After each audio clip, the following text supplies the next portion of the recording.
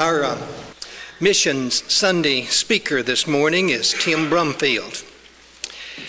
Tim has been doing or helping in mission work most all of his adult life. After graduating from college, he went to Brazil with 3 other families as part of a team where he helped start a Bible school and directed it for several years.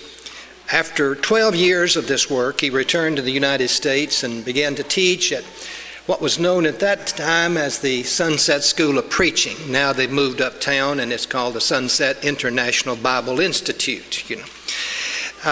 Besides teaching missions and evangelism in the school to future preachers, he was also the coordinator of foreign students in the camp. In the mid-1990s, a recently converted South Sudanese man entered Sunset, or was brought to Sunset to enter school there because he wanted to become a preacher. One of his teachers was Tim Brumfield. Tim took him under his wing and encouraged him to go back to his South Sudanese people, to the Karyondango refugee camp in Uganda, where he had come from as an immigrant to the United States.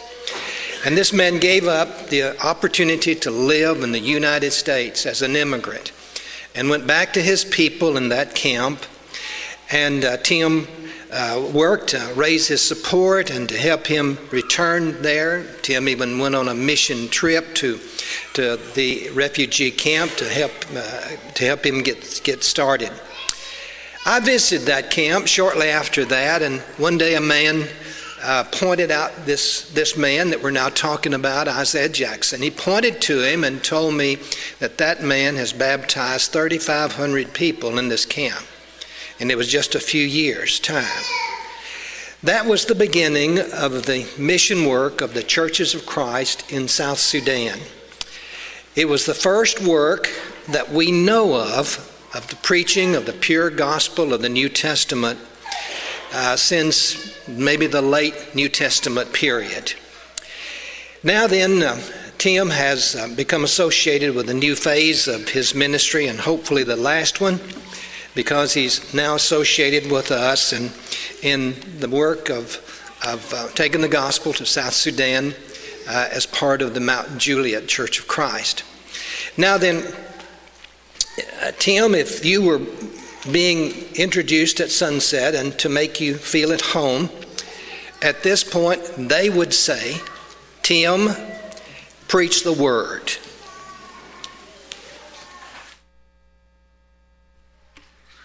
It is such a joy to be here today. I'm so excited and so thankful, not only to be here, but also to share with a church that I've heard about for, I guess, almost all my life because of the mission emphasis that you have here and the love that you have for lost souls around the world. I wanted to show you some slides of the things that have been going on, and maybe I don't get to see them, I guess. I'll come down here. The Lord has blessed my family so much over many years, and has been so kind to bring us a long ways in so many things and in so many ways, because I was just a little farm boy from New Mexico. The Lord blessed us to learn a few things, and we went to a little village called Machigini. These people eagerly listened, and you might imagine what it feels like to be listened to so eagerly, and they want to hear and they want to know, and they have all kinds of really good questions. So in the evenings we would preach publicly, in the afternoons answer questions, and then at night, as it grew dark, we would get a car battery out and show a movie, the Jesus film. Some of you may be familiar with from the Gospel of Luke, in their own native language. And so everyone comes because they they don't get to watch movies. There's no electricity, and so everyone shows up. Of course, all of the kids of the village show up, and everyone is so excited to be there. God began to provide the fruit for the work, and it was so exciting to be a part of a growing work. Brand new church that God had planted in this little village, and took the gospel there. It was only a few months after we began in April that the secretary of the chief who had been baptized began to preach there every Sunday. And so he's growing and learning from the materials that we took and left there with him. And so thank God for receptive hearts that are searching. And the church, little church there, continues to grow. This actually was a little old. They're having between 20 and 30 now in their assembly. And so it's so exciting to be a part of such a thing. Last summer we went to Mozambique as well, took a couple of students with us.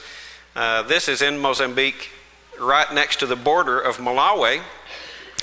And when we arrived to do a church plant campaign, we didn't know that we would meet up with 19 evangelists from that region to evangelize every day. So we got out there, and in the mornings, the van we had rented would drop an evangelist or a couple of evangelists off every quarter of a mile or so, and then we would go on down the road, and my partner was Rosario, and he would boldly preach. And I was speaking, and he was translating, and quickly I realized they could learn a whole lot more and a lot faster if he just did the preaching, and the white guy, the only white guy in the whole area, would invite them, why don't you come and listen to the gospel? And every single person on that road did. And in the afternoons we would preach publicly. We divided up the preaching and teaching between the students and myself, and we did this in 3 different villages over a period of 5 days. And we didn't know what the Lord was going to do with this, but it was so exciting. Again, in the evening we showed the movie, borrowed a generator and showed this movie, the Jesus film, in their native language, Chichewa, and they loved it. In fact, at this particular audience, when Jesus would heal a sick person, they would all cheer, yay, and clap, and it was really exciting. When Jesus would say something really profound, they would all cheer. And God, again, provided more fruit, and we didn't know what God was going to do through our attempts. But after 5 days, God planted 3 new churches. I don't even know how many people were baptized, because every group was, going and teaching and preaching and baptizing. And this is one of the evangelists from the area introducing to the community this particular new church. And so now there's a church in Ndadza, Machingwafoya, and Magala. There wasn't before. So God was providing the fruit. Received a letter shortly thereafter from our brother Alex, and he said that we baptized two more in this new church and 5 more in this other congregation, and we baptized some and 2 in this one, and then the home congregation, the one that had been there for so long, the Zobwe Church, baptized another 2. And so they're growing and exciting. We received a message, an email from our brother Mika. They said over the New Year holiday they preached to a preacher from some denomination, and he obeyed the gospel along with a lot of his followers in his churches. And so now there are 6 new churches since we left. And so it's just so exciting to be a part of such a exciting church plant campaign. Well, after we spent 5 days preaching to the community, then we spent 5 days doing a seminar for the Christians to try and strengthen them, teaching a seminar on I Follow Jesus. The brother was up there taking notes in their language, and everyone was writing as fast as they could and listening eagerly to see what was being said. we spent our time there at the Zobwe Bible College. No one of us would call it a Bible college, but that's what they called it, and it was amazing. The people, not only from that congregation, and the whole community began to come, and especially the evangelists from that whole region were there. Well over 100 of the evangelists were there. And the chief on the last day came and greeted us and thanked us for the course and work there. We were sent, I'm pretty sure this is a preacher's count, the attendance of the course that we had there. And so I thought, wow, that's a lot of people. That probably we're counting the ants and the mouses and whatever else that was passing by. But in my thinking, maybe this would be something we could consider doing in South Sudan as well. God is blessing these church plant campaigns in so many other places. I think that's kind of what the Holy Spirit did when he chose Paul and Barnabas and sent them out from Antioch to plant churches in many places. That's just what they did. So maybe the Mount Juliet Church is going to send us. We're going to go and plant some churches in the South Sudan. Just a brief history of the work there. Don gave us a little bit of history as well. And in about 93, Bill Yasko, an evangelist there in Houston, he gave a seminar, began to teach a lot of Sudanese people. Isaiah Jackson on the right is the one that he baptized, and in Costa Costa, some of you may have heard of, there on the other side. And John Ed Clark raised the support for this mission work, found a congregation in California. John Ed Clark was an Ethiopian missionary to take over that work. And in the little book, Churches of Christ Around the World, it quoted, "No work of the Church of Christ is known in Sudan." Of course, there was no South Sudan at that time. Isaiah graduated in 97, and then he went on to preach in the Kiryandongo refugee camp and began to teach and preach, and people began to obey the gospel. He preached and preached and preached, and not only did he preach, but he baptized so many people. We kept getting reports, and he would send back pictures, and it was so exciting, to see what God was doing. God was bringing forth all kinds of people. And not only was he teaching in the gospel and preaching, but training the ones he was converting, and they were also going out. If I'm not mistaken, this is Andrew. Some of you have heard that name, Andrew.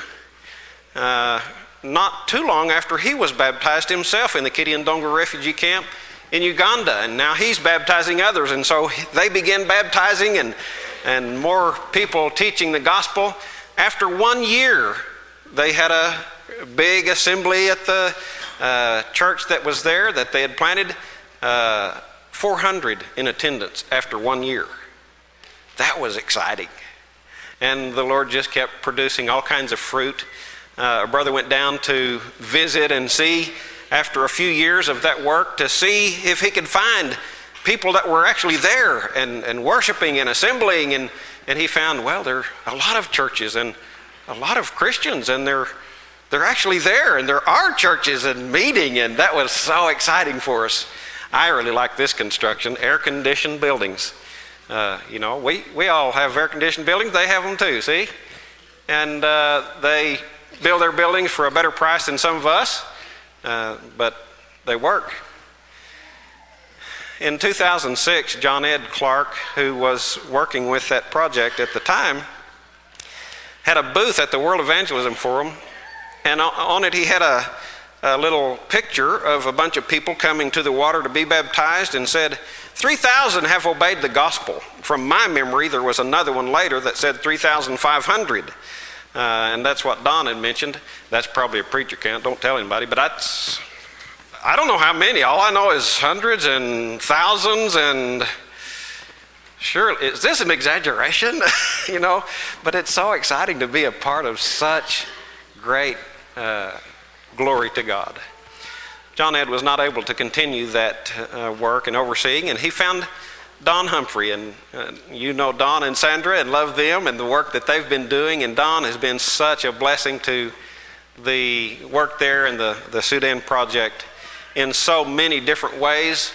Been coordinating this work for 8 or 9 years now, and been such a blessing in a lot of different ways, because he has been the one mostly instrumental in the building of this big campus, the School of Preaching building with its sleeping areas and the classrooms and the church building and the clinic with all of its rooms. And some of you may already know, on the top left there is Eric. He's the coordinator of the school. And then Isaiah on the right.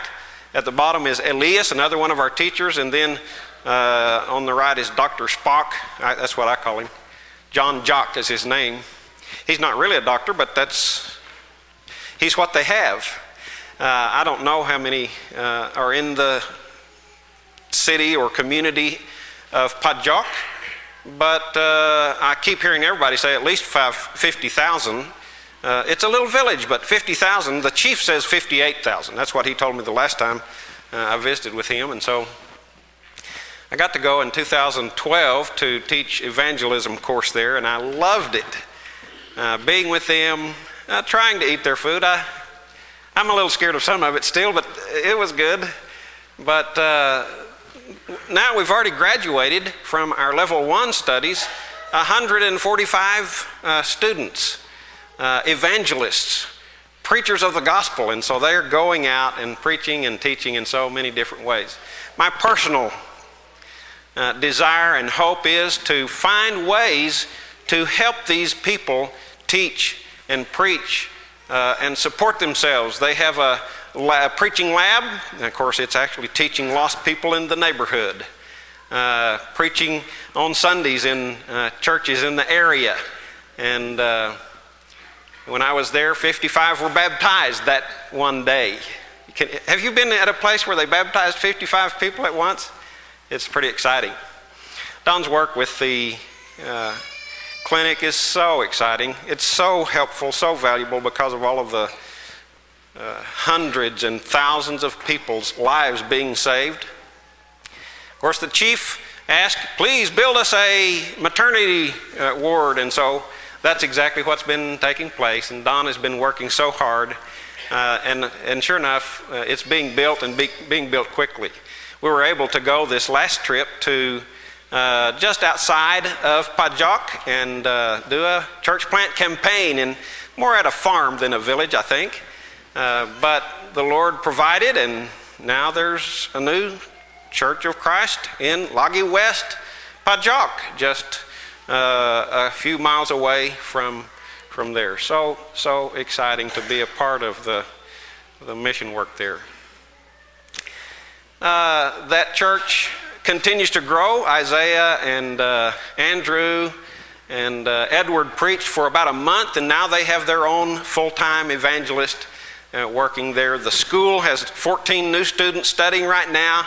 That's exciting.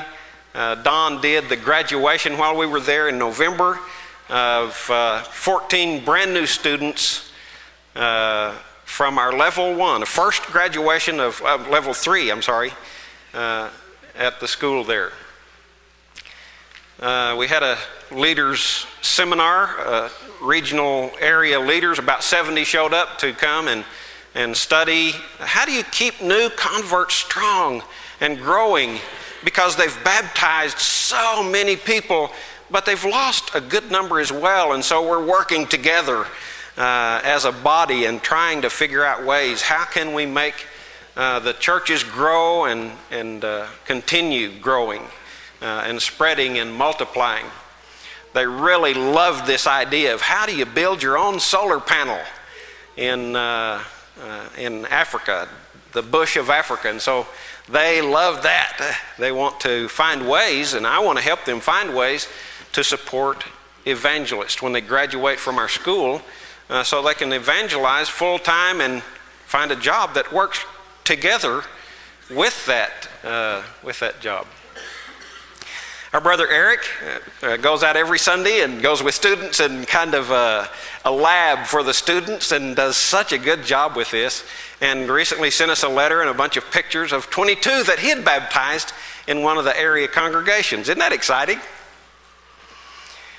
We're probably familiar with the new civil war. The war with the Muslims in the north was over, and they gained independence, 6 years ago or so. And now a new war has come upon us, and civil war within the country, but mostly in the north part of the South Sudan. Fortunately, that has left us pretty free and open to go and work in whatever area there in the south that we want to. There are many refugee camps full. Kakuma in Kenya is the biggest refugee camp in the world. Amazing. So please pray for our brother Long, who's working there, and he sends us emails. He's one of the very few that has a smartphone that can take a picture and send it, and so we don't get very many newsletters from the different refugee camps. There's just no access to email or anything like that, but at least in this one we get some news from them, even though it's very difficult in the rest of the places. Gambella, there's a brother, David Thotmer, who graduated from Sunset actually not too long ago, and now he's working together with a group of the refugee evangelists in Gambella in Ethiopia area, close to Gambella. They are teaching and converting constantly. I wish you could look up on your Facebook, David Thotmer, and see David Mayan Thote, I think he's calling himself now. They keep changing their names. But it is really exciting to see almost every day, praise God, another baptism or 13 more, and another church that was planted, and just continuous growth. And that's so exciting.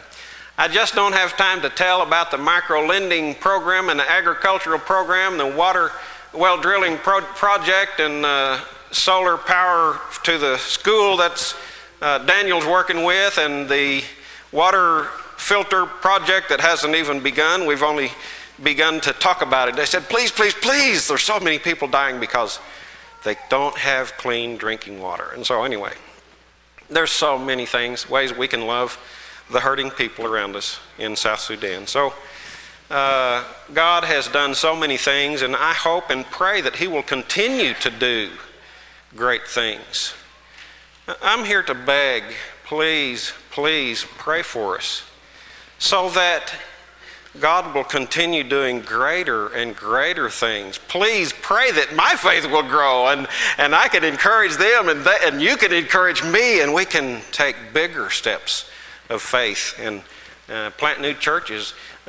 Please pray for us on this next trip. I'm hoping to leave in 3 weeks to do another church plant campaign in Pajok. Kind of a model for this work is what I'm hoping to shoot for, so that the students can kind of see, how does this work, and how does an evangelist support himself and evangelize at the same time and grow a church. Down a little south of where we are, probably 2 miles away on the other side of the river, there's quite a concentration of residents there, and so we want to try and plant a church there. There was actually a church meeting in the past there, and so we want to help them. It's quite a ways, particularly for the older brothers and sisters there. We want to be able to help them develop maybe like a charging station. I don't know how they have cell phones, but they have cell phones, okay? That doesn't make sense, but they pretty much all have cell phones. And so if we can charge their cell phones at half the price that the other people in town are charging cell phones, then the evangelist who has that solar panel and car battery can not only charge cell phones, but every time somebody comes, here is a tract I'd like for you to read. World Bible School, course number, WEI maybe, studying the Word of God constantly and setting up Bible studies. Oh, by the way, we're having a Bible study on this particular topic on a certain day. Please be here. And they may ask questions. That's such a good question. I think everybody's going to want to answer that question. Why don't we just invite everyone, and on this particular night we'll answer that question and invite everyone to come and be kind of a community sort of a thing rather than one of the local preachers, but done in maybe a name of a Bible study center or School of the Bible or something like that, so that people will feel free to come and study the Bible and learn things. So I'm here that you pray, please. Now, if the Lord wills, I would really like to do a campaign in June and July in Torit. It's a pretty big city. I don't know the population. I think it's well over 100,000, maybe closer to 200,000. Torit, an important city in South Sudan. No Church of Christ is known. Maybe you should go. I take students with me most every time. I'm telling you, it changes their life. Now, a lot of you have been on a mission trip to El Salvador or Honduras or Russia or Ukraine or someplace, and you know what it's done to your life. And it's not just a small thing, but it's done something in your heart. And there are things that happen in our heart when we look at what's going on in Ukraine, and what's going on in Brazil, and what's going on in the World English Institute all over the world. Institute used to have an I. And South Sudan, and there's all kinds of works. Maybe the work going on in Eastern European missions. So much good work, and we're familiar with some of that. And the work going on in Tanzania. World Bible School has 1.5 million students all over the world. Wow, thank God. What does that do to your heart? I wonder what it's supposed to do. What about Greece, Russia? What about the stateside mission? Have you gone on one of those campaigns? Listen, that'll change you. Change the way you think. Maybe change some of your passions and desires. And what about the work in Haiti and Guyana? And there's just, I'm sure there's all kinds of things that I've missed in this list. And you've been on mission trips maybe. I want to open my Bible with you now and start looking at a particular passage, because in this text we find out about a woman, and most of us are familiar with this Samaritan woman. As Jesus was walking along, traveling all day, he had to go through Samaria, so the Bible says. And it says that as he was going, he came to this town of Sychar, and he was tired and weary and thirsty, and sent his disciples on. And as he was going, he came to this well, and there he probably kind of laid down to rest and wondering, I sure wish I had a vessel I could drop down in there and get me some of that cool water. This woman came. She was drawing water, and Jesus said, can I have a drink? Now, this woman said, listen, you don't have a vessel. You don't have a jug. Do you expect to drink out of my jug? Besides that, I'm a woman. I'm a Samaritan. Jews and Samaritans, they don't talk. it was not culturally appropriate for Jesus to talk to a woman. Then it gets really exciting all of a sudden. Jesus said, if you knew the gift of God and who it is that's asking you, can I have a drink? I want to say that again. If you knew, that's so important. If you knew the gift of God, if you knew who it was that's asking you for a drink, you would say, give me a drink, and he would have given you living water.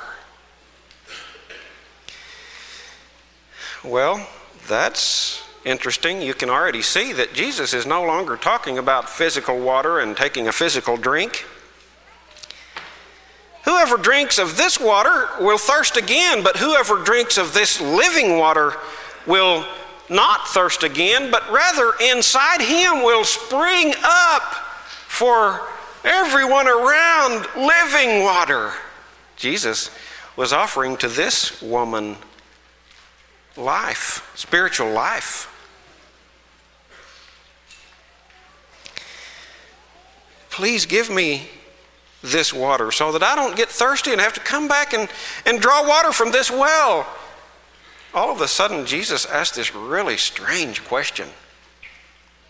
Go get your husband and then come here, okay? I'm sure she was really embarrassed. And she had already thought, what her answer was going to be, but, sir, I'm not married. I don't have a husband. Yes, you're right, he said. You don't have a husband? Wow, the next few words just flabbergasted this young lady. You've had 5 husbands. The one you have now is not your husband. Lord, I perceive that you're a prophet. Wow. She wanted to quickly change the topic and get away from that issue because that was really embarrassing. They say that we're supposed to worship here, and she wanted to discuss some kind of a doctrinal issue as quickly as she could to get away from that topic. And the Lord said, there's going to come a time when neither in Jerusalem nor in Samaria are we going to worship, but in spirit and in truth. That's the kind of worshiper God seeks to be his worshiper. Those who worship him must worship in spirit and in truth. When the Messiah comes, he'll tell us everything. I who speak to you am he. What? All of a sudden, this woman dropped everything. She left her jug and she ran back to town. And I don't know, maybe she was going from house to house and yelling, come see this man I found out at the well. Could he be the Christ? She couldn't be stopped, and she ran maybe down the streets and the alleys yelling, come to the well and see this man I found. Could this be the Christ? He told me all of my deepest, darkest secrets.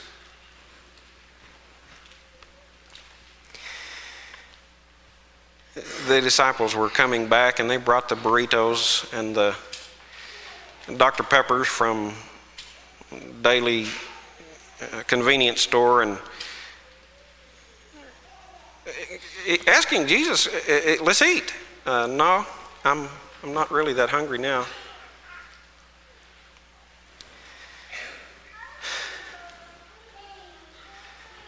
Did somebody bring him some food? Why is he not hungry? I have food that you don't know about. I'm not hungry anymore. There's some powerful lessons that we have to learn from this text.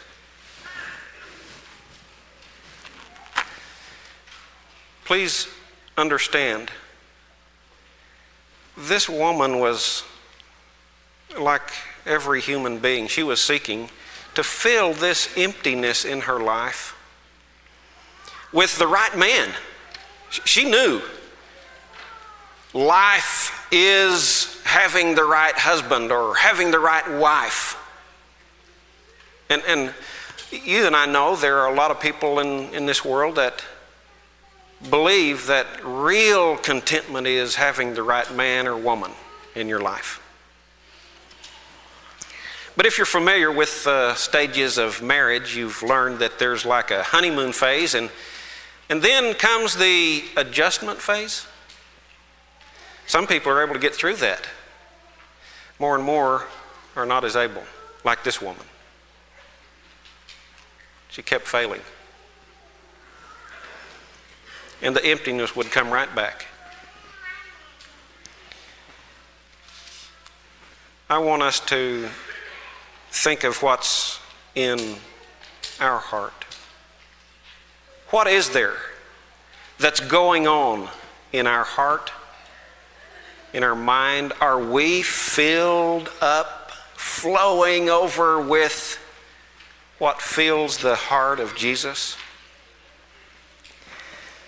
I don't like to do my tax income return. Okay, I'm sorry, that was a lie. I hate to do my income tax return. I don't dislike it, I hate it. I can think of 100 things I gotta get done so that I won't have to do that. I can come up with 1,000 excuses. And it gets kind of close to due date before I'm about ready to say, oh no. But there's some other things that I love to do. I have this quirky little thing in me. I like to work on old computers and fix them up and take them to Sudan with me and help an evangelist have an entire library on his computer. And it's funny, I don't know why. My wife, she might go to bed and I'll just keep working, and then I'll look at my clock. It's 2:00 in the morning? I'll miss a meal and not even know it.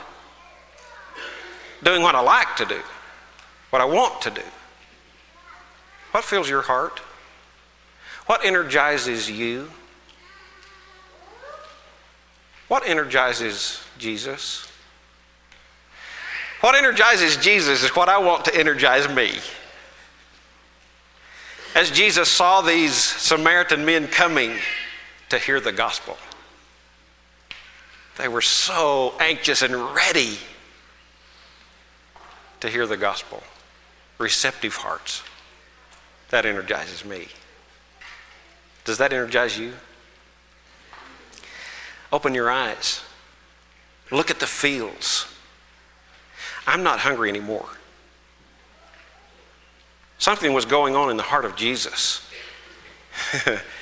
He could skip meals. He could skip sleep and drink when he was doing what he really loved to do, sharing the good news. If you knew the gift of God and who it is speaking to you, you would ask and he would give you living water. I don't know where your heart is. Please turn your heart over to Jesus today. Please, please.